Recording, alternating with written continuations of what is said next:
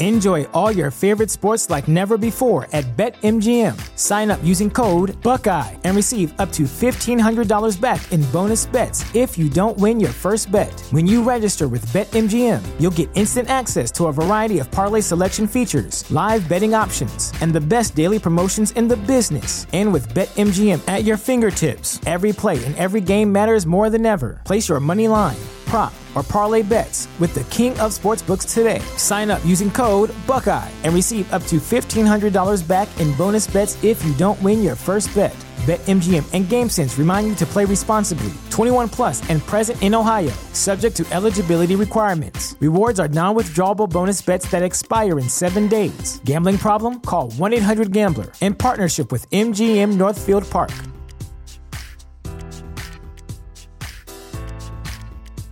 Save big on your Memorial Day barbecue, all in the Kroger app. Get 3-pound rolls of juicy 80% lean ground beef for $3.49 a pound with a digital coupon. Then get select varieties of flavorful Powerade, Body Armor Super Drink, or Arizona tea for 77 cents each, all with your card. Shop these deals at your local Kroger today, or tap the screen now to download the Kroger app to save big today. Kroger, fresh for everyone.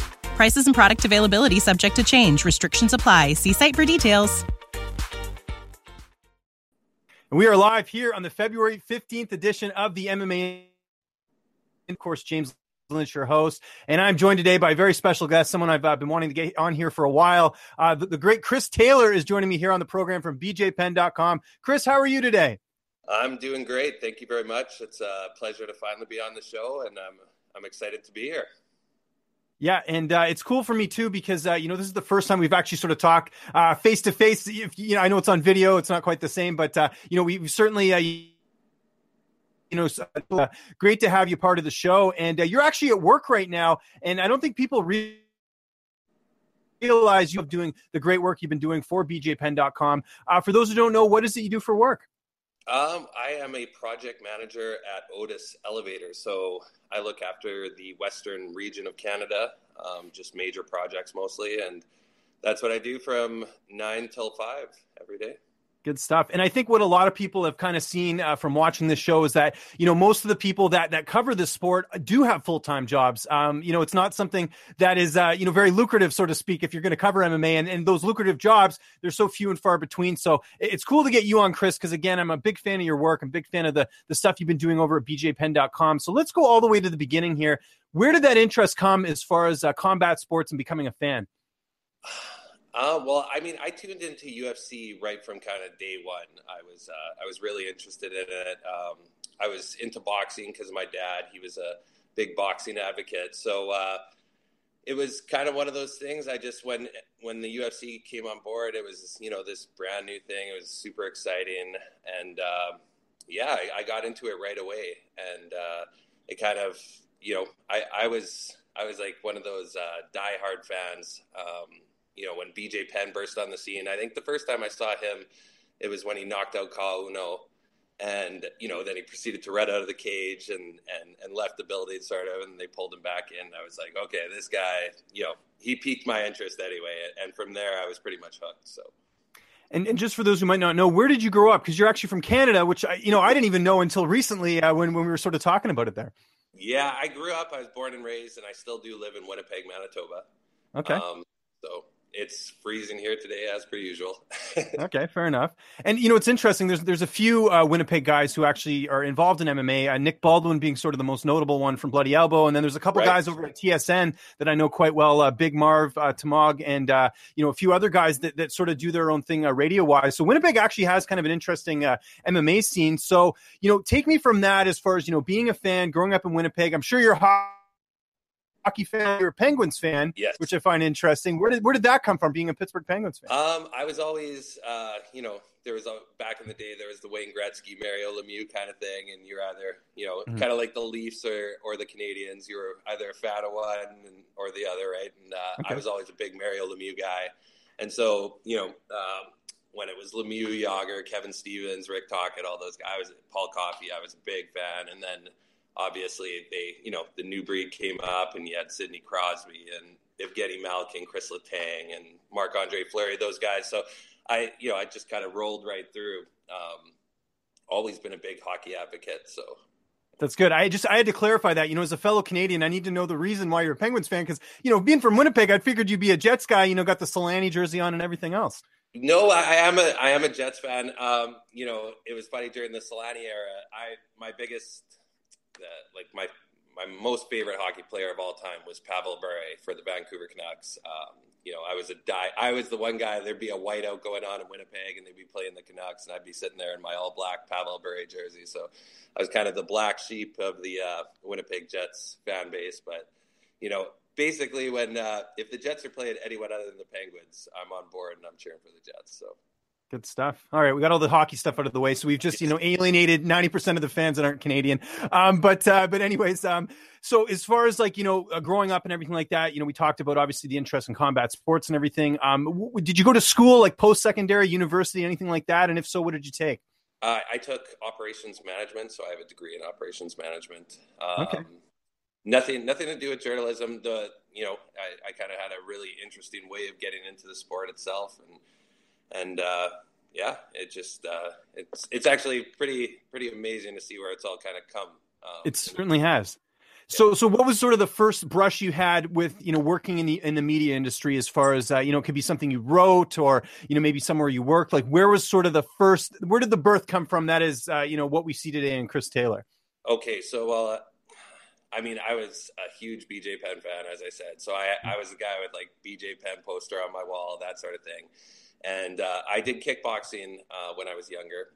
And so, I really wanted to, once I started to watch UFC, I wanted to learn wrestling and jiu-jitsu. And wrestling is not something that's very prevalent in Canada.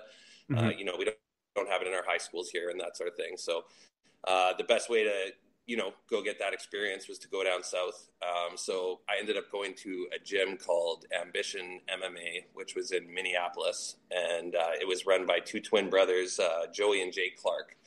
And they were Division I, All-Americans, champions, great guys in general. But they had told me when I arrived, they were interested because I'd come all the way from Canada. And they're like, what brings you down here? And they're like, oh, so you must be a huge GSP fan. And I was like, you know what? It's nothing against GSP. I shouldn't. Fair enough. Yeah. I hate GSP, but I just was not a GSP fan.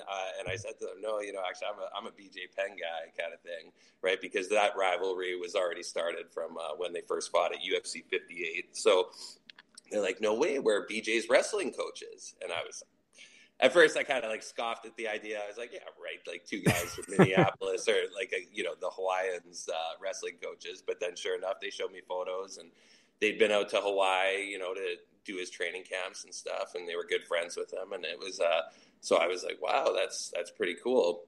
Anyway, to make a long story short, they, when I went back up to Canada, I got a phone call a couple weeks later and they said, BJ was, I guess, preparing for his fight with John Fitch right after he knocked out Matt Hughes in the trilogy bout. And he was coming down to do a jiu-jitsu seminar, a week-long jiu-jitsu seminar in Minneapolis. And so they're like, you should really try and get off work and come back down for this and check him out. And so, of course, I did exactly that. And I went down and, and it was just kind of funny. Me and BJ kind of hit it off right away. They told him, oh, he's from Canada. And he's like, oh, you're a GSP guy? And I was like, no. And I showed him, I had bought shirts from his website and stuff. And he's like, oh, wow, like you're a huge fan kind of thing. And then, he's like, who are you out here with? And it was just me and another buddy. And then so he invited us out and we just kind of, formed a friendship that way. And then, it was shortly thereafter that he was like, he knew I had a lot of passion for the sport. And he's like, you should try writing for my website type thing. And so the guy who was managing the website at the time, I reached out to him. He gave me a couple different things like, scenarios that were obviously not true, but hey, write a story based on this, if this were to happen and what have you. And then he liked what I was doing. So, he gave me the opportunity to start working with the website. That's very cool. And what's so interesting? Like, I distinctly remember when BJ was fighting and he would plug his website and people kind of just joke around like, oh yeah, bjpenn.com. But it's kind of crazy to think what the site is now compared to like back in the day when people just, fighters were trying to sort of establish their brand and everything. But BJ Penn's like legit now. And like, you wouldn't have thought of that when he'd go on the mic. He's like, if you want to hear my thoughts, go to bjpenn.com. Like, people kind of be like, okay, yeah, well, we'll check it out, whatever. But it's kind of crazy to think what it's become. If you kind of look back, even to like, 2007, 2008, around there, and to see what it's become. Did you, when you started writing for them, did you know that it was going to get as big as it's gotten today? I always kind of believed in it because, it was one of those things. Obviously, BJ's like a really passionate guy. So, and he was passionate about it. He kind of was the first guy to really have a website, right? I mean, that the website started way back. It was like 17 years ago now. But yeah, to get to the point where we're at today, yeah, I figured we'd get there. I knew BJ was super passionate about it, and he really wanted to bring it to the forefront of mixed martial arts and stuff. So, yeah. Yeah, and I wanted to get back to that first initial meeting with BJ. Like, what's going through your head? Because this is a guy you've idolized, someone that you've been a big fan of forever. Are you nervous? Are you kind of embracing the moment? What's? I was like, It was bad. It was bad. I try not to reflect on that moment too much. Okay, fair enough. Yeah, I know it's probably a little traumatizing. We joke about it all the time. Like, I go to Hawaii and hang out with them, and it's amazing to think because when I first met him, I was in awe, and you're meeting a kind of a celebrity and someone you idolize. It would be like me meeting Sidney Crosby, and I'd probably be the same way meeting him for the first time. You're kind of flustered and like shocked at this person that you've idolized is right in front of you and you're talking to him. But BJ's probably one of the most real people you'll ever meet. Like, and like, my dad met him for the first time when we were out in Hawaii last month, and he's just like, I never would have guessed that this guy, because he's such a nice guy and so humble that, this guy's a super successful athlete and fights in a cage for a living. It's just, he doesn't come across that way when you're kicking it with him, put it that way. So. Yeah. And one other thing you sort of touched on was the rivalry between George St. Pierre and BJ Penn, which I find interesting because I remember I was sort of on the other side of the fence growing up, like I'm sure some other Canadians were, where it's, I'm a fan of GSP, and you pretty much, if you were a big GSP fan back in the day, I mean, you pretty much had to hate BJ Penn because the way that built up to that second fight, the one that they had the countdown show and everything, I mean, you had to pick a side. It honestly amazes me, looking back now that there's people who are a fan of both. Like, it seemed to me like you kind of had to pick a side back in the day. And, good on you for being a Canadian and cheering for BJ, because I imagine that pool is kind of small. I mean, there is a lot of people who, no matter what BJ did, they would sort of be a fan of him. But, I always find it interesting because I remember the peak of when that fight was like building up and all that. And, you had sort of two sides of it. And, to be honest, if people look back on that fight, no one knew who was going to win that fight. It was very kind of up in the air. And I know George did win, and there was the whole Greasegate controversy that sort of happened with that, which, by the way, I think people don't bring that up enough, to be honest. George did cheat in the fight. I can say this as a fan of his, when I was growing up, and it's something that sort of just gets glossed over a little bit, but he did have Vaseline on his chest, and, that's cheating. It is what it is. It went through, the motions, they had the whole, the court kind of thing going on and whatever. And I mean, as a fan, it's still kind of, when I look back at it, it's still disappointing that it kind of went down that way.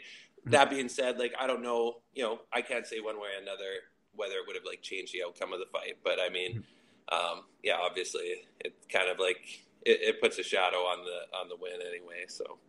Well, and I think, and especially with what happened in the first fight, where I think many people watching that first fight thought BJ won. I mean, I think most people watching that knew that, just with the fact, George had he got poked in the eye, so kind of wasn't a good indication. But I mean, that rivalry, like looking back, that was such a interesting rivalry for mixed martial arts, and you don't see rivalries quite like that cut that deep these days anymore, at least in my opinion. I just remember the height of that, and that was just something kind of crazy, just sort of looking back on it. But I still think, Grease aside, I think George probably would have won, just because George was so big for that division. Right. He was so good at cutting weight and being able to sort of bully his opponents, and that's why I was so surprised when he beat Bisping. But anyways, we're going off on a tangent here. But I just I wanted to relive that because I don't get to talk about that rivalry too much. So I thought that was kind of interesting. Yeah, so sorry, go ahead. That I always thought BJ did like a great job of kind of promoting fight. Like, even when he beat Joe Stevenson, and then Sean Shirk was I believe he was suspended. Sean Shirk, you're dead. Time. I'll never forget that. Yeah, but the Sean Shirk, you're dead. And even the Kenny Florian,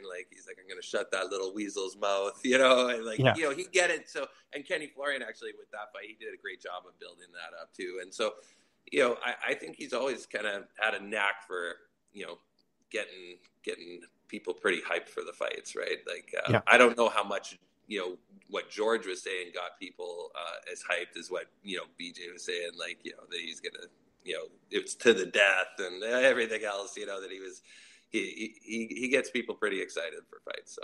Well, that's the amazing thing about George is that, he wasn't really much of a self-promoter. Like he'd have the odd quote here and there. I mean, I think the most memorable one was where he told Matt Hughes he wasn't impressed with his performance, which is like the only time he's ever sort of shown like something that might have been disrespectful whatsoever throughout his entire career. But he was he benefited from the fact he was French Canadian, good looking guy, was winning fights. I mean, that sort of all played into his sort of, marketability towards Canadians. And I think a lot of people forget just the market that is the French Canadian market. And that helped him as well. But George, if you look back, I mean, there weren't that many notable sound bites. Like he was sort of like the rare exception to like someone that was a superstar, but also was able to sort of capture this audience as well. So it's tough to get that combination because again, like I said, he not only represented Canada, he represented French Canadians as well. And that's another big sector of things. But getting back to you, we talked about BJ Penn and when you first started writing, well, do you remember the first article you wrote for them? Does that come to mind at all? Or do you have to sort of dig deep?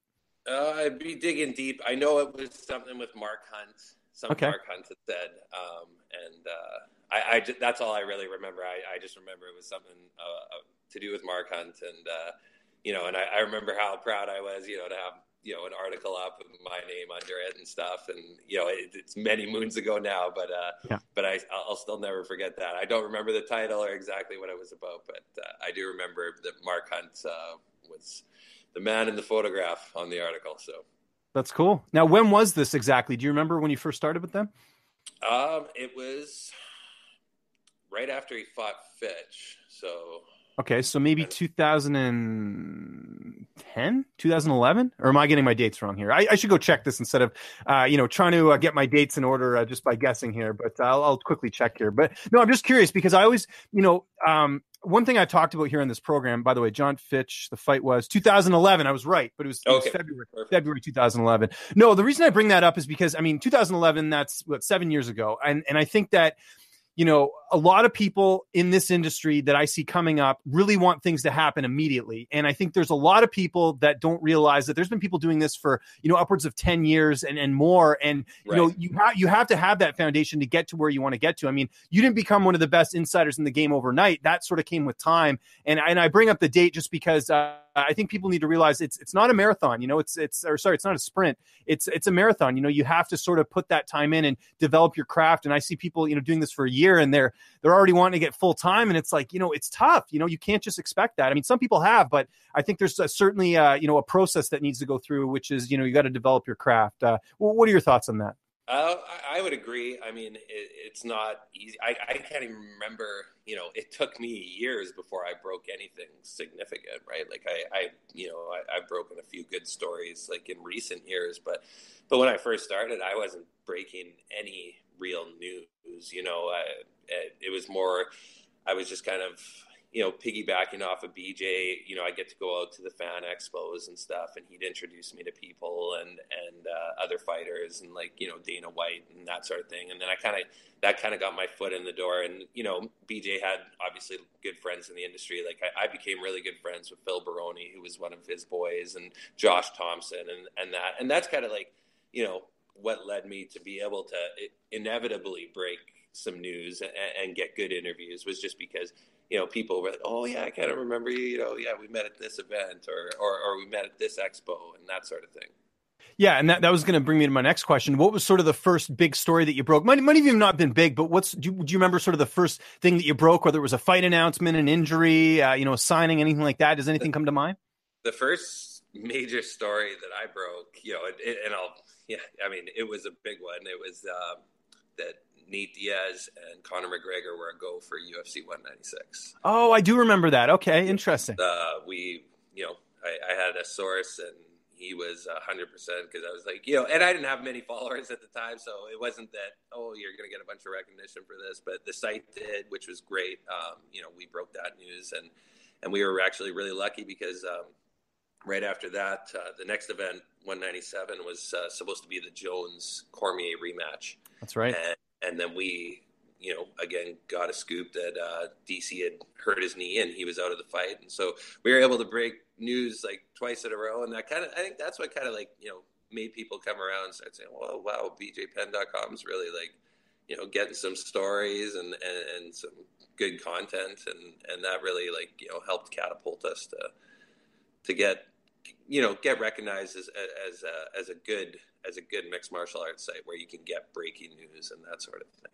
And that actually brings me to something that normally I talk about off the top, but, sort of how, my guests and I have met, and, you and I haven't met in person, although that will change at some point because we got to get some beers at some point when there's a Canadian event that we can kind of coordinate. But no, I was going to say that I remember you actually, Diz, a mutual friend of ours, he mentioned you, and I remember just being like, okay, well, if he's saying this, I'll keep an eye on it. And I know people watching this don't like Diz, but there is, there's certainly some stuff that he's doing that is correct, and people let Diz, yeah, lots of people will have their opinions, but there's no denying that guy. He just broke the Rose Namajunas Joanna rematch, right? For I believe it's UFC 223. In April. He was one that broke the news, and it's good to see him, because whether people like him or not, at least they're sourcing him and they're crediting him for what he does, because he, we've all been there where, I think anyway, where something hasn't panned out the way, I said Stipe Miocic and Cain Velasquez. I know. And I also heard that. Remember, if you remember that whole situation that happened, a couple months back, again, same thing. And, I had a really solid source on it, and then it didn't end up happening. And whether that was the contract negotiations or whatever, it's these things happen, right? Right. Exactly. And that made me, kind of like, make sure to be more cognizant in the future that, to double check and maybe get more sources than just the one. But like you say, I was on with a really credible source of mine who said, that's what the UFC was looking towards and whatnot. So so I've taken heat for things myself. So, I can't fault, people always like, oh, he got this wrong or this person got this wrong. And it's like, even the big sites get things wrong. Do you remember last week? I can't remember exactly what it was, but Junkie tweeted something out by accident that a fight was official and it wasn't. And they had to go back and say they were sorry. And and good on them, because that's what you should do if something happens and it doesn't end up, panning out. You got to own up to it. But I like, even the biggest sites, they make mistakes. It happens. And that's one thing I think this industry, the people on social media, they're too quick to jump down and say, oh, you're wrong, you're full of crap. Like it happens to every site, even Ariel gets stuff wrong every once in a while. So, you sort of have to look at the landscape of it from that perspective. Like you say, it happens. The key is just to make sure that it doesn't happen too often, because then you'll lose your credibility and of course, yeah. But the game and the UFC's plans, as we've all seen, they change all the time. So it's kind of, sometimes it's hard because, you want to put out a feeler like, oh yeah, I've heard that this is being targeted or this is what they're looking to do. But you got to be careful not to put your foot in your mouth, because if they decide to go a different direction, then people are like, well, what happened to this? Exactly. I know. And people are never, they're never forgiving. They'll find that old tweet and bring it up. They'll bring it up. So yeah. It is what. But yeah, no. So getting back to kind of what I was initially saying was that, that's sort of how I became aware of you. And, and ever since then, I haven't, it's been a great follow. Again, you break a lot of news and it's been really good. And, where did that sort of come from? You started getting sources. When did that sort of happen, when you started getting more and more? I'm sure some of it was from BJ initially, but where did you sort of get it, after that? Don't reveal your sources, but when did that process sort of start where you were getting more sources and more sources? Well, the interesting thing is like it was more just BJ, I was, like I said, I had the luxury of hanging out with him and going to events and different things, and he would introduce me to people. But, the funny part is, like, I never broke a BJ Penn story other than maybe an interview, right? But BJ would never let me break one of his fights. I'd know about it, but he wouldn't let me break it. And then I was like, well, one of our competitors just broke the fight, like we should have done it. And he's like, no, that's not how it works. The UFC doesn't want me to do that. So, most of the sources that I have, they just, it was just came from friendships and meeting people. It's, I've been able to establish some really good relationships with different fighters. That's what gives me the most pride is, the odd time they'll text me like, Chris, I got something like, or I want to say this or whatever. And, can you give me the platform? And of course, obviously, like, my pleasure to do so. So, I've just been very fortunate, to have, BJ in my life to give me those opportunities and to have the team that I work with, like we have, I can't say enough about the crew that we have at bjpenn.com now. I mean, Tom Taylor, who, by the way, was in the chat, gave you a shout out here. Tom Taylor, I got to give him a quick shout out. He says CT, so I just wanted to acknowledge him. Tom's another guy I got to get on the show because he's another guy that I've started to follow his stuff, recently, and again, there's a whole story there I want to find out about him. So, Tom, if you're watching, I'd love to get you on. He breaks news himself, and he gets really maybe not always fight news necessarily, but like injuries or different things, and he's just such a good writer, right? Like, I mean, to me, he's one of the best writers in all of mixed martial arts, in my opinion. And on top of that, we also have Justin Golightly. I mean, a lot of people are going to know him as Secret Moves, but he's he's a creative genius. I love the way he writes. He's kind of it's just a whole different style, and I love reading his articles. And then we have other additions that are kind of newer to the team, Drake, and some mainstays like Russell and stuff. And they all have their kind of avenues of how they get information, and they're all so different, but it makes it's really made the website a great place to go for all sorts of different news. So. And one thing I wanted to bring up, because, people watching this, they see the name bjpenn.com. There's still some people out there who think, oh, it's a, clickbait site. It's a gossip site. You don't have to mention the person's name if you don't want to. But I know there was some old management that was happening at BJ Penn, and they were doing some shady stuff as far as, the reporting and things like that. How tough has that been, sort of turning that ship around and trying to get the credibility back to bjpenn.com? I'm not going to, that's been, that's a work in progress. Like you say, still to this day, there's lots of people that,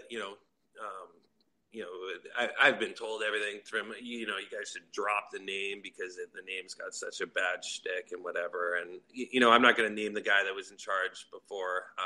You can find his work on several other MMA fighters' social media pages. Exactly. That, yeah. You might see Uriah Faber tweeting about it, or Brandon Vera or something. Yeah. So, I mean, so it's been hard to kind of get people to, because some people, like you say, it was bad at one point, and I'll be the first to admit that. And, and all I can really say to the doubters is just come back and take a look at what's going on now. Like I say, I mean, we have great writers, great people doing great things. And, the director of the website, Scott Hernandez, I mean, I can't say enough about the job he's done in terms of steering this ship in the right direction. And, we've come a long way, and, I think people are starting to notice more and more. So just got to keep working hard. And, if you keep breaking news, that's my theory, people are going to recognize. So. Yeah, no, I agree with that. Now, all this is happening as you're sort of, trying to break news. You get texts here and there, but, you have a full-time job. How has that been, sort of balancing the two, trying to, pay the bills and then also trying to have this, side hustle with the BJ Penn stuff? It's, it presents its challenges, of course, but, I work for a very good company. I have the ability to work from home. Oh, excellent. And so I can kind of put in my own hours and stuff. Obviously I got to get to my full-time hours each week, but it allows me that time where if I do something crazy comes up, I can really take the time to investigate and do my due diligence to confirm news, and then push it out. But like I say, most of the times, I do the play-by-play for the website, and I'll do the odd article during the week, that sort of thing. But I mean, all the credit goes to the guys like Tom and Justin and Drake and Russ, because they're the guys whether I get fight news and I end up tweeting it out, they're the guys that are writing the article and putting that all together. And I can't say enough good things about any of them, really. So. Yeah, and all those guys you just mentioned are awesome. And I got to give a shout out to Scott because he's actually in the chat right now. He says, aloha, James CT. So quick shout out to Scott there too. As far as, we talked about obviously, balancing everything and sort of, trying to break news and all that. One of the things we talk about a lot on here is mentors. And you've mentioned BJ Penn a lot. I'm assuming he's been a big mentor. Is there anyone else sort of early on or even now that you look as a mentor, as someone you sort of talk to on a regular basis that, gives you tips and critiques and everything else? I mean, Scott Hernandez has always kind of been my mentor. He's the one that shows me it gives me the ins and outs, what I'm doing right, what I'm doing wrong, how I can do it better. Always good for critique, and it's always welcome because it does nothing but benefit the website. But I don't know for mentors. I was just passionate about mixed martial arts, so just being involved in anything was kind of exciting to me, and it's just grown to the point where it's at today. And how has this been on your social life? Because you work a full-time job, you've got to do this on the side. I know for me personally, when I was working full-time, in my digital media job and balancing this stuff on the side, it was tough because, at night I'm doing interviews, or I'm granted I do a lot of interviews, but it's sort of, and I'm still a husband, obviously that hasn't changed, but you know what I mean? Like it takes its toll for sure. How have you sort of been able to navigate that with the social life and doing everything else? Well, I'm recently single, so. Oh, okay. I don't know if I should say congratulations or sorry, but my ability to navigate it. But no, okay. All jokes aside, that wasn't. You saved some money yesterday, right? So that's a positive. That's it. So no, I mean it's always like it's hard. I mean, I have a lot of good friends and stuff, and I find time. I play hockey and stuff, and so I find time to have a social life. But I'm 33 years old now, so I'm kind of like, if I do go out socially and have too many drinks, I pay for it for a few days. So the whole, going out and night clubbing or that sort of thing, that's kind of behind me at this point. So, I'm fortunate enough where I'm able to still, see friends and when I was in my most recent relationship, I always made time and whatever, kind of. The odd time it would drive the girlfriend nuts because out of nowhere I'd start getting texts about something big, and we'd be at dinner and she'd be, you put that phone away, right? And like, yeah. Oh, that is the saying that I hear in this household all the time. So don't worry about it. It happens to everyone. So interesting. Okay. Well, yeah. I mean, like I said, if you have to love what you're doing. I mean, it does cut into a lot of things, like whether it is social time or it's other stuff or it's sleep. I mean, there's been plenty of nights when I've been up late just trying to get stuff up or trying to get stuff going. I mean, it happens to everyone. As far as your interviews, because I know you do, a bunch here and there, and you get really big names. I got to give you credit. You really get a lot of really top name UFC fighters. How do you go about doing that? I know you have it's pretty obvious some of the relationships you have that you can tell online. I know First Round, you guys are pretty friendly, which is good. I mean, that's a good relationship to have. How do you sort of go about getting interviews? I mean, at the start, it was kind of just like. Enjoy all your favorite sports like never before at BetMGM. Sign up using code Buckeye and receive up to $1,500 back in bonus bets if you don't win your first bet. When you register with BetMGM, you'll get instant access to a variety of parlay selection features, live betting options, and the best daily promotions in the business. And with BetMGM at your fingertips, every play and every game matters more than ever. Place your money line, prop, or parlay bets with the king of sportsbooks today. Sign up using code Buckeye and receive up to $1,500 back in bonus bets if you don't win your first bet. BetMGM and GameSense remind you to play responsibly. 21 plus and present in Ohio, subject to eligibility requirements. Rewards are non-withdrawable bonus bets that expire in 7 days. Gambling problem? Call 1-800-GAMBLER. In partnership with MGM Northfield Park.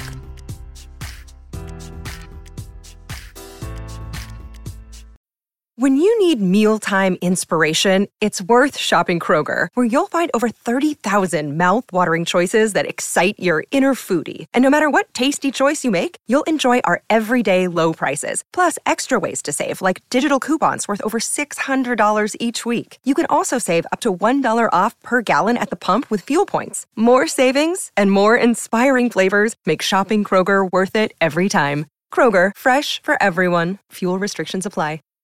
More or less like just nagging people almost, right? Like to try and get interviews. And then,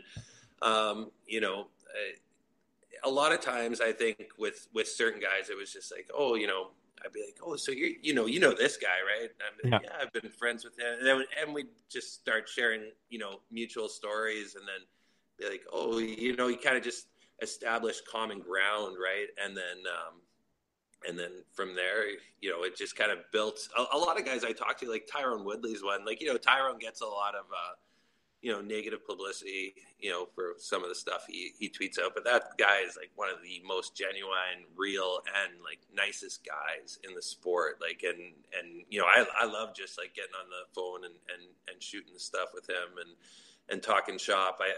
I think he's great. And same with, Mike Perry and those guys. And I've had the pleasure to meet these guys and in some cases, like, either have dinner or go for drinks and whatever. And I think once you do that and you kind of get into that circle of things, then it's a lot easier. Like I say, a lot of times it's people that'll, text me or whatever, like, I wanted to say this, or I want to talk about this and get it out there. So, and I mean, okay. First round management. I mean, I was with Abe here when Mike Perry fought in Winnipeg, and those guys are terrific. And I can't say enough.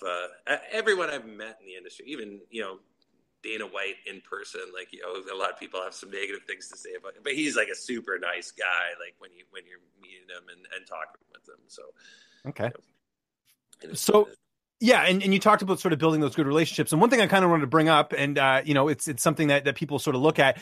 Do you ever get people giving you flack for maybe being biased? And the only reason I bring that up is because, you develop these relationships, but it's kind of a tough line because, I mean, there's plenty of fighters I've interviewed that I consider friends of mine, people that I talk to, not even about fighting. They'll text me, we'll just sort of shoot the shit. I mean, that stuff's going to happen when you talk to as many people as you do, especially in my case. Right. Do you ever get people giving you flack for that, maybe with some of the relationships? Because I know there are certain guys that are sort of your go-to, whether it's interviews or, talking about stuff. Do you ever like worry about that, walking the line between, being biased and being professional? Yeah, it's been hard sometimes. I mean, what was really hard, one, situation in particular was obviously, and they fought twice, was Woodley and Thompson. I have really good relationships with both guys. And so, here I am doing an interview and Woodley's just, going off on, Wonder Woman or whatever he's saying, right? Yeah. Thompson coming back and he's saying, whatever about Woodley. And so, and I got, some people gave me some flack, like, oh, you're playing both sides of the fence and stuff. But it's like, at the end of the day, the thing to realize in most cases, like, rivalries are just like, at the end of the day, it's all respect in the end, right? Like, guys are going to try and hype their fights, to sell pay-per-views and that sort of thing. And I think in most cases, like, the actual animosity between fighters isn't real. Like, it's just, it's there for just show, right? So no, I agree with that. Kind of on that same note, how do you deal with sort of, and I get it, I'm sure you get it, trolls online, Twitter and stuff like that. I mean, you're going to get people, being negative, saying stupid things. Like, how do you go about dealing with that? Because for me, I mean, sometimes, most of the time I try and just ignore it, just because if you feed the trolls, then it's, everyone's going to come into the woodwork. But how do you go about it? Because I noticed you're pretty professional in that sense. I never see you really getting into any sort of altercations with anyone online. Yeah, I try to, and I try, if people are tweeting at me, like, I try and make time, like, I don't have a ton of followers or anything, so it is what it is. I have the luxury of pretty much being able to read all of my mentions, right? And so, if a comment comes off as being like aggressive, I'll try to reply to anyone and give my just reason as to, whatever it is they're bickering with me about. But yeah, if it gets overly heated, then I don't block people. I don't mute them or whatever. I just won't respond. Right. I mean, that's good. You got a thick skin. I do the mute thing. I'll do the mute thing if someone's being really annoying because I can't help myself and I just want to respond. So you're good, man. That's you're a rare breed. As far as the not muting or not blocking. I mean, I don't really block anyone unless they're really sort of going after my account and like. Usually I'll unblock them after just because it's, I don't want to let them win, but I just, at the same time, I don't want them to sort of, get under my skin. But the muting thing I'm fine with because if someone's just being ridiculous and anytime you post something, they write something stupid on there, that gets a bit annoying. But I guess in your case, you got a thick skin. Yeah, well, I guess, and I just haven't had anyone that's just trolled me that hard yet. So yeah, okay, fair enough. I'm sure if a day comes where I have someone that replies to every single tweet I put out there with something negative, I'll definitely look at that mute button. Yeah, no, I hear you. Let's talk about sourcing. Something a theme we've talked about the last 3 podcasts because it just so happens, we had Fair on last week. We had Nolan King. I mean, another 2 really great, people when it comes to breaking news. Do you still get, the odd time where you'll break something and there won't be any credit? Because it seems like it's getting better, especially from the bigger sites. It does. Yeah. I mean, it's getting better. I mean, my personal opinion is that a lot of like, you know, the whole stigma with bjpenn.com, a lot of people, like the major sites, they still don't like want, you know, that's the last thing they want to do is have to source BJ Penn, right? Because, and I get it, you know, a lot of times like it goes back from years ago when we as a website weren't sourcing people properly under the, you know, the old management and stuff. And, you know, so I get it, but I mean, you know, at the end of the day, the excuses I don't like is like, oh, I don't follow you, and so I didn't. Twitter search, man. Twitter search takes 2 seconds. It's like my thing, you know, my rebuttal to them is like, okay, like, you know, that works the first time or the second time, right? And you know, I'll give it to you twice, but if it happens a third time, like maybe you should be following me, right? Then or something, right? Or in certain cases they do follow me and yet they don't cite. So it is what it is. And I mean, you know, if you say something's targeted for an event, you know, people don't have to, you know, to source you for that. You know, they'll wait till the UFC officially announce it, and they'll say the UFC officially announced it, and they won't say first reported. But I mean, whatever. It's is what it is. It's not gonna, you know, I'm not gonna cry a river. I'm not gonna, you know, cry over spilled milk. It is what it is. It's nice when you do get sourced. I will say that it's appreciated, but you know, I can't make people do it. So I say this all the time. You have one of the toughest jobs in this industry is breaking news, because again, you know, if you break the news, you get all the glory. If you make one mistake, you won't hear the end of it. Have you had any instances where maybe not something hasn't panned out, but maybe you broke something and a manager or a fighter sort of come after you? You don't have to mention any names, but just giving you flack, being like, what the hell's your problem? Blah, blah, blah, and all this stuff. Do you ever get any situations like that? I did. And I learned from that, you know, it was, you know, and I have a great relationship with the gentleman now, Valentina Shevchenko's manager. I spilled the beans that Nunes is going to headline 213,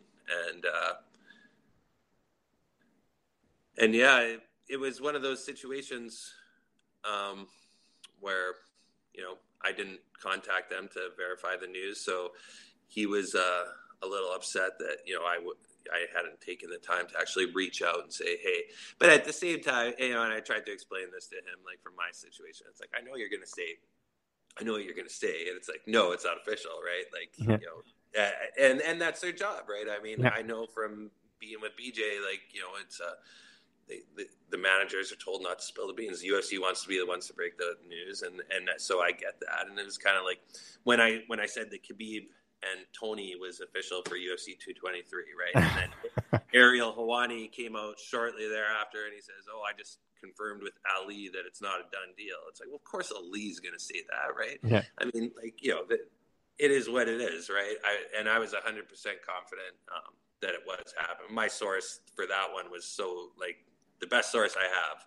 Yeah. And, you know, so, you know, a bunch of people are like, oh, look at, people are trying to throw shade on your news and whatever. And you know, he was just doing his due diligence. But at the end of the day, a manager isn't going to usually confirm the fight until the UFC gives them the green light, right? So, yeah, no, fair enough.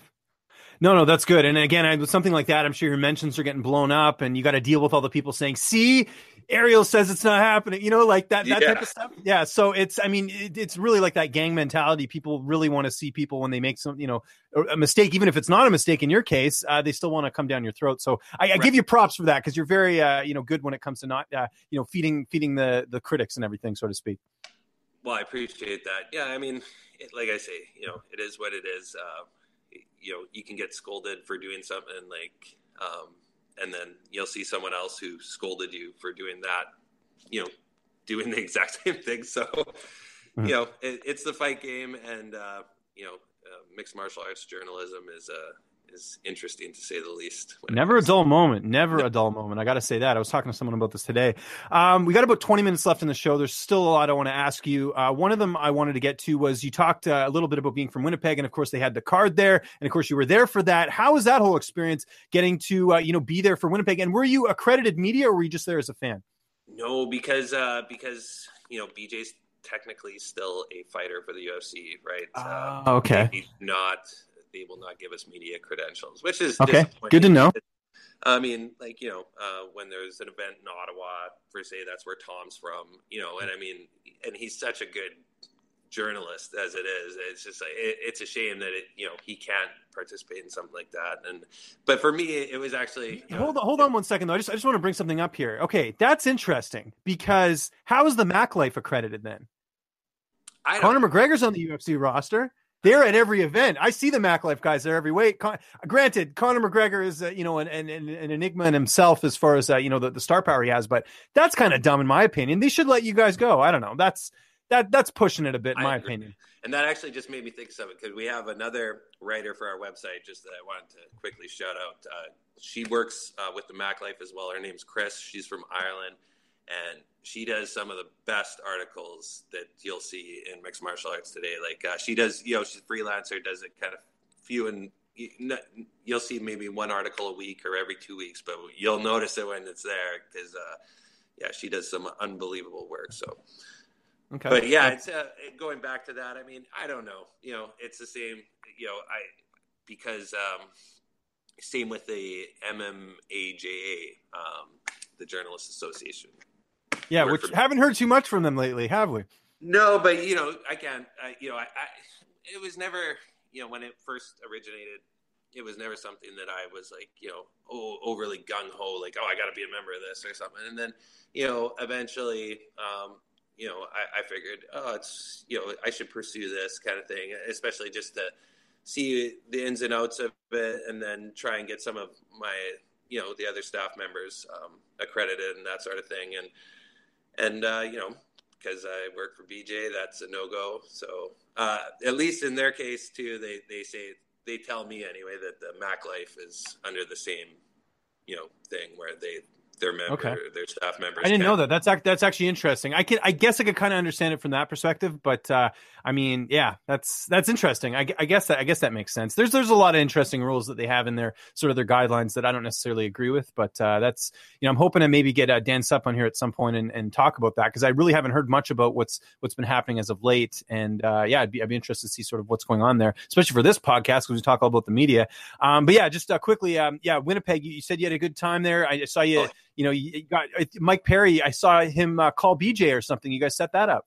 Yeah. No, so Perry's like, Perry's a big BJ guy, and BJ's a huge fan of Perry. Like, loves like, the way he fights and like, just his whole attitude and that sort of thing. So I told BJ had FaceTimed me that day, and he's like, what are you doing? I was like, I'm actually going to go have lunch with Mike Perry and Abe and blah, blah. And he's like, oh, FaceTime me, like, when you get there so I can say hi.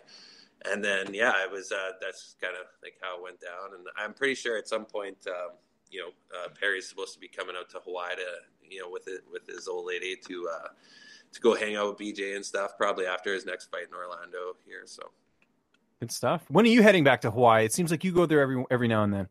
Yeah, I'm there, for sure. Usually once or twice a year anyway. I was just there with my dad.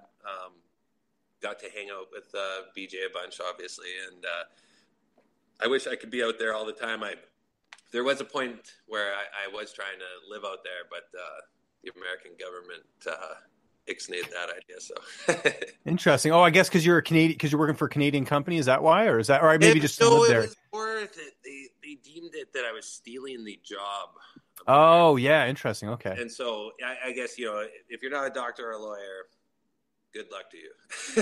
Even if it's a remote, but the thing is, you're making your money in Canada, right? So how would that be stealing an American job? I'm just asking. I have no idea. It was the position too. I was going to be, we were looking for loopholes. That's a long story, but fair enough. But unfortunately that never came to fruition, but I get to go out there. I've, had the pleasure of seeing all the spots, especially on the Big Island with BJ, and he takes me down. He taught me how to farm taro. That's kind of like his side gig. He loves to farm taro in Waipio Valley. So I've spent multiple nights down there and days, slaving away and farming. Which believe me, because I was like, what keeps you in such good shape? And then he took me farming once, and then I was like, okay, that makes sense. That's cool, man. I mean, who wouldn't want to do that? That sounds like the life right there. Like I said, we're up to about 10 minutes left, or 13 minutes left, I should say. What would you say is the biggest story you've broke? You talked about the Diaz McGregor thing. Is that still at the top of the list, or is there something else that sort of sticks out to you?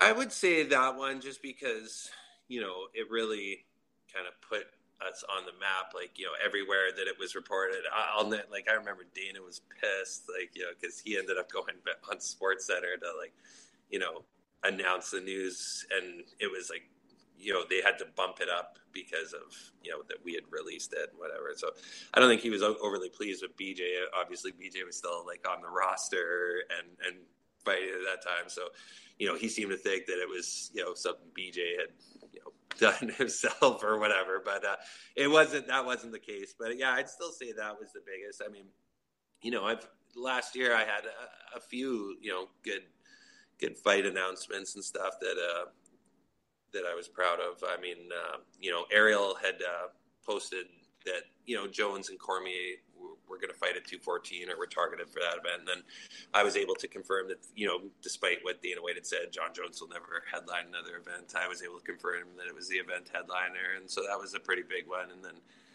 obviously the Shevchenko Nunez one that I talked about, where I got in a little bit of trouble for that. And I think there was Wonder Boy Woodley 209. So there's been some really good ones. I've been very fortunate, to have broken some of the news I've had. So. And I mean, we're just talking about some of the biggest fights last year. No big deal or anything. I mean, that's pretty crazy in itself. Just the names you rolled off there. If in a perfect world, what would you be doing career wise? Would it be doing this full time? Would it be leaving the day job, or do you like the fact that you have a day job and you can do this on the side? Yeah, it's hard to say, because I mean, obviously, if the money was right, that's the key word there. If I was making the same money full time that I made, doing what I do at my full time job, with mixed martial arts, then obviously I would go in that direction, because I'm as passionate as I am about elevators and escalators. I am definitely more passionate about mixed martial arts, but. At the same time, my full-time job, I work with great people, just like the people at BJ Penn are great people. So it's kind of, I feel like it's the best of both worlds overall. I mean, I make decent money at both gigs. So, I feel like it's almost a luxury. What's one question you get asked the most, just from random people or people you may do know about working in the industry? Do you, and I'm sure you get that a lot. How I met BJ Penn. It's not even like, hey, how'd you get started? It's what's it like with BJ? It's always like, or is BJ fighting again, or that sort of thing. That's usually the most commonly asked question. Especially, it's just because being a guy from Winnipeg, how did you end up with BJ Penn, right? And so. Mm-hmm. And it all kind of revolves back around to the whole George Sapio. Shouldn't you have been a George guy? And so it's a really... So that gets annoying. Yeah, that's interesting. My mom's husband, he always, he's a huge Paul McCartney guy. And he's like, and he's he does very well for himself. But he has a band that he does, part-time and stuff. And he's like, that would be like me, getting to, because I had trained with BJ, whether it was kickboxing or jiu-jitsu and stuff. He's like, that would be like me, getting to play with Paul McCartney. He's like, so I'm just very, very fortunate. What would you say is the best advice you could give anyone that's watching this that wants to do what you're doing, whether it's hang out with BJ or break, some of the biggest stories in MMA? Well, if you want to hang out with BJ, my suggestion would just be go to Hilo, because it's not a big community. So I'm sure you could find him at one point or another. Go to YPO Valley; he's usually there. But for people getting into the industry, I would say it's just establishing relationships and trying to. It's like anything, finding common ground with someone, and and make sure that people feel comfortable, right? Don't get a quote.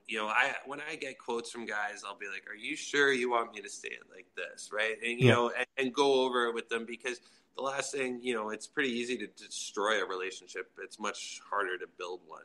And so, if you go out and put something out there and then the fighter's like, oh, what the hell, man? Because guys will say a lot of things, right? And then it's not necessarily something they want put out on social media. So I think ensuring that what a fighter's telling you is just, making sure, verifying that that's actually what they want to be out there, right? Okay, getting that's approval. Good. Yeah, that's actually something I mean, I'm usually pretty mindful. If they say something that's like really disrespectful, maybe I won't use it, but I never think to like follow up with the fighter. That's actually a good piece of advice right there, just to make sure. I mean, you never want to compromise your journalistic integrity, but at the same time, you want to still have those good relationships, and that is important to get, contacts and things down the line. So you kind of walk a fine line that way. And I think obviously you've done that very well because, just look at some of the guys you're interviewing and the people that keep coming back to you and the people that come to you first. I notice a lot of times you'll get stuff before anyone just because you get the fighter first. That must feel pretty good knowing that they trust you the most. Yeah. And that really is, I mean, that gives me, I guess the most satisfaction out of anything is just that a lot of guys, do trust me and they'll reach out to me because, there's just that trust that's been established there through time and whatnot. And so, yeah. Okay. What about on the flip side? What would you say is some of the biggest mistakes you see people making as far as, fellow journalists or people in the media? What are some things that you kind of are like, you probably shouldn't be doing that? Well, I mean, obviously sourcing is one, but I mean, it'd be, the odd time you'll see a guy ask a question where, and obviously as a journalist, you should be asking the hard questions, but there's a time and a place, whether when guys are on the stand and it's in a public setting is maybe not the best time to ask like the most hard questions. I think when you do an exclusive interview with someone, and it's like, on the phone or, it's not being advertised to the world yet, that's when you can kind of like, ask those questions and be respectful about it, right? But the odd time you'll see someone ask something like, in a public setting, and you're just like, oh man, you're probably never going to interview that guy on the side, right? So after asking that, and that's so... Have you ever had any situations, I'm sure you don't, but I just figured I'll ask anyways. Have you ever had any situations where a fighter just won't interview you or do anything with you because of something you've done or anything like that? Or do you have a solid track record? I feel I have a solid track record. I don't have anyone that's like, screw you, Chris, kind of thing. But, but like I said, I had that momentary, thing where Valentina Shevchenko's manager was less than pleased. But, I did my best to make amends, and now we have a great relationship. So, it was kind of just to understand that, right? Yeah, no, for sure. And obviously, that's good that you've sort of, kept that relationship going. We've got about 5 minutes left. I wanted to ask you a couple other things. What does the 96 in your Twitter name mean? Pavel Bure. I wasn't sure about that. That's awesome. So, I grew up. So we've talked about this a little bit, but I grew up, I'm still a Canucks fan. I grew up in Vancouver. So Bure was, he was one of my guys along with Trevor Linden, but I'm interested you went for the 96 number because he also wore number 10 as well too. I'm sure you know. Yeah, no, of course. Yeah. I mean, I was like the most diehard. I still have Pavel Bure memorabilia all over my condo actually and stuff. So, but yeah, when he switched to 96, it was just one of those unique numbers, right? So like, no one really wore 96, and then it was like, whether if you wore number 10 playing hockey, people would be like, oh, so is it Alexei Zamnov? Is it Pavel Bure? Right? You'd have all these different. I'm not even sure if Zamnov was 10. He might have been. Yeah, I think he was. He sounds like he was a 10. Yeah, at least for Chicago, I remember. Yeah. Yeah. So and with 96, it was like pretty clear. Like, okay, like.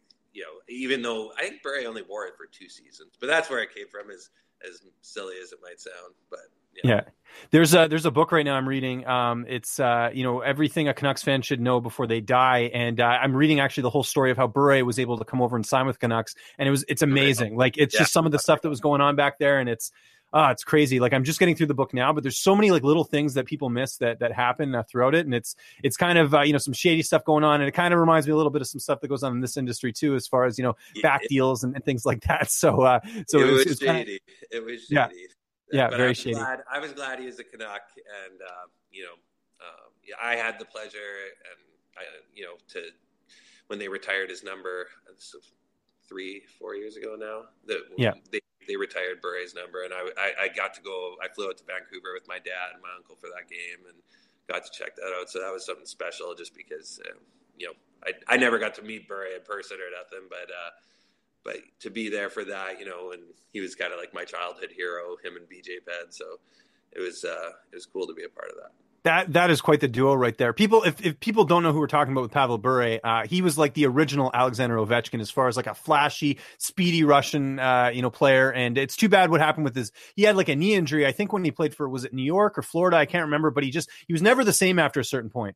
Yeah, well, he suffered the first knee injury with the Canucks. And then, that's right. And he was out the whole season. That's when they signed McGillney that same season, I think. Was that? It was like, so McGillney came into they only played a few games together, and they were good friends and whatever. Yeah. So that was really disappointing. That was my brother's favorite player, was McGillney, ironically. But then, he went to Florida. I remember he scored like 13 goals in his first 9 games, and then he injured the other knee. And then everyone kind of wrote him off, saying, he's 2 knee injuries, he's done. Then he came back the next year, led the league in goal scoring, 51 or something goals. And eventually he hurt it again when he went to New York, and that was kind of the end. Which was sad. It was an abrupt end to a great career. Yeah, it certainly was. Go watch Pavel Bure highlights. If I can give you one piece of advice today, if you're not a fan of hockey, you will be after watching that. 2 minutes left. We're going to quickly zoom through this stuff. Who's someone that you haven't interviewed or you haven't spoken to fighter-wise that you'd love to speak with? That's a good question. I only ask good questions. Yeah. You know what? I'd really like to I think Daniel Cormier would be a great person to interview. I've never interviewed him. Dominic Cruz, another guy I'd really like to interview who I haven't interviewed. Those 2 guys seem to stand out to me the most. Okay, that's interesting. Yeah, Cormier, I've never interviewed him one-on-one, but I've done a couple media scrums with him. He was on the Buffalo card that I was at last year, and he was great. I mean, if you want to hear a guy who knows how to speak properly in interviews and really give you good content, it's Cormier. He's fantastic. He's a very knowledgeable guy, it seems. Very knowledgeable, yeah. I had the pleasure of meeting him here in Winnipeg, but I never really got to sit down and talk to him. So I just think both those guys would be great guys to converse with about the sport. I agree. Are we going to see at any events again this year? Because you and I got to meet up at some point. We just got to figure out how it's going to actually match up. Because I'm here in snowy Toronto. You're here in snowy Winnipeg. Yeah, I know. Well, actually, I was supposed to go out to Vegas for Holloway Edgar, but that was something to do with Holloway, and obviously he got injured, taken off the card. So now I'm not attending that event. But we'll see. You never know. I'm usually at a couple each year, and you never know. We'll see what happens. I mean, I was always at the BJ Penn fights, and that was always. I never enjoyed that really, because watching your actual friend fight is kind of difficult and it's tough. Yeah, it's tough, especially when things don't go your way and. There's nothing you can do, right? I mean, it's an interesting position to be in. Do you think he fights again? Your gut feeling? No. Okay. Interesting. You heard it here from Chris Taylor. He would know better than anyone. Chris, this was so much fun, man. Thank you so much for taking the time and joining. We already passed an hour, believe it or not. We just sort of zoomed through this. Just remind people where they can get a hold of you on social media. And if you got any thing coming up for bjpenn.com you want to plug, by all means, the floor is yours. Well, you can follow me on social media, C Taylor. It's CTAYLOR_96. And for plugs, well, I mean, obviously follow all the staff at bjpenn.com because they all do great things, and they're all great guys. But play-by-play radio, BJ. Oh, that last week, it was great. Yeah, Troy Mandalonas, Reagan Penn. I mean, for Troy, obviously former UFC fighter, BJ 2-time champ, or 2-division champion for the UFC, and his brother Reagan, who fought in the Elite XC. I mean, he's one of the best jiu-jitsu practitioners, out there. His knowledge for the sport is amazing. So to have those 3 guys kind of calling fights and letting people know what they see, it's I actually had the TV on mute and I was listening to the show because it was really cool to have listen to those guys and see what they saw, in as opposed to Joe Rogan or the others. Not to say that they don't do a great job, but it was interesting to get their perception of things. So. Excellent. And everyone can obviously follow me on Twitter at Lynch on Sports. Got a bunch of interviews for this Sunday's UFC Austin card, so be sure to check that out as well. I got some extra videos I'm going to be doing on my YouTube channel going forward. I just did one on how to record Skype video interviews, a question I get all the time. So I finally made a video so you people can go check it out and learn yourselves, as well as how I edit the videos too. Just want to give more people more incentive, more content, and trying to give back a little bit. That's sort of the purpose of this podcast, is to try and help people learn what it's like to cover this industry. So thanks again for joining me here, Chris. I appreciate it. And everyone tune in next Thursday for the MMA Industry Podcast. I already got a guest lined up. I'll reveal that next week. And thanks for watching, guys. Have a good one. Thank you. Enjoy all your favorite sports like never before at BetMGM. Sign up using code Buckeye and receive up to $1,500 back in bonus bets if you don't win your first bet. When you register with BetMGM, you'll get instant access to a variety of parlay selection features, live betting options, and the best daily promotions in the business. And with BetMGM at your fingertips, every play and every game matters more than ever. Place your money line, prop, or parlay bets with the king of sportsbooks today. Sign up using code Buckeye and receive up to $1,500 back in bonus bets if you don't win your first bet. BetMGM and GameSense remind you to play responsibly. 21 plus and present in Ohio, subject to eligibility requirements. Rewards are non-withdrawable bonus bets that expire in 7 days. Gambling problem? Call 1-800-GAMBLER. In partnership with MGM Northfield Park.